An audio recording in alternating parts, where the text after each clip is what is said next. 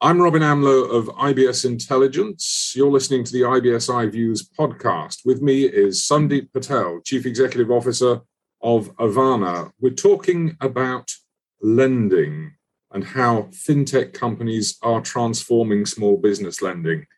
How are fintech companies transforming small business lending? It's a mission-driven point for us. So we took the approach that we wanted to provide and fill a need for the underserved in the small business space. Small business lending, if you're doing small tranches under $1 million, is not a profitable venture for most banks, simply because you have to devote a lot of staff. They've got regulatory hurdles. So then you've got companies that fill that space through a combination of technology, data analysis, and frankly, experience. If they have the requisite experience in their lending team, which I think is sorely missing in some of the other companies, then it provides a lethal combination to provide swift capital to small business entrepreneurs, because it's just not data that you need. You need the experience, if you've been lending and burnt a couple times, to know what works and what doesn't work, what segments to lend to, what the loan purpose should be, and so forth. It's a classic and perennial problem. SME lending has always been this issue for banks. How is technology making it simpler, making it easier? So you have to start with where the value is to the customer. We looked at it from the approach is, where is the friction in the process? And there's got to be a direct combination of what I call online and offline. If you want to get that customer through the journey, there's a certain amount that they need to do online. And then there's a certain amount of things that you may even have to augment with offline. And I think if you remove the friction points along the process, from the application to uploading documents to actually even signing loan documents, I think you move that customer through the pipeline, because at the end of the day, they don't have time to spend filling out lots of forms and calling the banks. They want someone to service them very quickly, very efficiently, so they can get to the business of doing small business. And that's really how we approach this problem.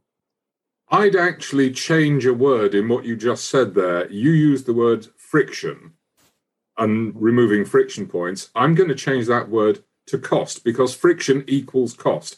Cost both for the small business and cost for the lending institution. If you remove cost, it becomes economic to make that loan if you're the lending institution. If you remove cost in time and money and effort from me as the small businessman, having to take that time out to get through the process, it becomes more efficient for me as well.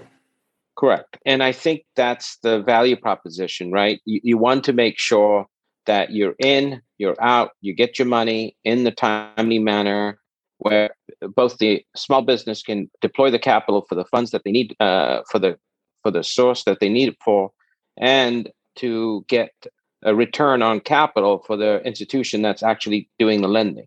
So it's got to have a balance in that equation. Bottom line is, though, it's still not going to be an area that's going to be very attractive for traditional financial institutions, which brings us back to the new boys on the block, the fintechs, the fintech lenders. What are the alternative lending options for small businesses? There are a myriad of options, right? You've got merchant cash advance. You've got small business lending for what I call fixed rate loans, which is what LendThrive does. That's our platform specifically to provide them a fixed rate loan. And the way we approached it was, hey, let's give them the money with a fixed amount of interest rate for a certain period of time so that they can budget that. That's what small business wants. They don't want the volatility. And in terms of the types of loans, it's usually under $1 million. It's usually for working capital. It's usually for equipment, financing, inventory, or invoice financing. I mean, that's usually where their sweet spot is for most small businesses. And you have to deliver that in an efficient manner on a risk-adjusted basis. You're able to make some money as a company, but you're also able to deliver the capital to the small business quickly. Does it also make sense? We talked about alternative lending options there.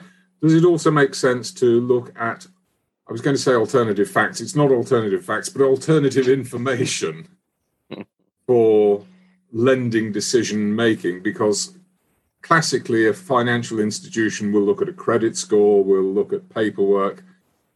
There's more to life than that in terms of whether somebody's going to be good for the money. Yeah, I think that's an excellent point, Robin. You know, the hardest thing over the last 20 years that I've been doing this, the hardest thing to underwrite is someone's character. You can have all the pieces of data you want, but at the end of the day, you really need to understand the person. So the other pieces of data we look at can be anything from, we do a lot of social underwriting. We look at for exactly what kind of stuff that is out there in the data sources that can give us help us build us a profile of the customer. And that could be anything from their social media feeds to how they use their telephone bills. We're looking at data sources that are outside of what I call regular things that you can get from FICO or Experian or so forth. So yes, absolutely. There's social patterns that you can use to develop a profile of a customer, and a customer's character is I think the better statement for us. It's interesting in a way because it almost feels like I'm being taken back to an era when there was a bank manager who was a member of the community, who knew the community, who knew the community businesses, who knew the owners of the community businesses, and was judging them on their character as to whether they would be in a position to be responsible for the loan that he was being asked to make them. Yes. Maybe that's just being of a certain age takes me back to that mindset. I don't know. But the fact of the matter is that technology allows you to resource this alternative information in an efficient and cost-effective manner.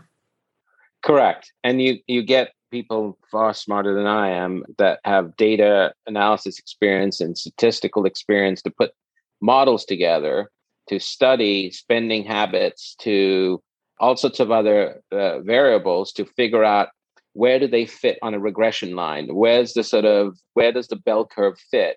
And can we create what I call a risk profile of a group of customers that resemble certain types of patterns? And from there, you can do lending. So that is where the world is moving. I think FICO and those process scores only make your analysis better.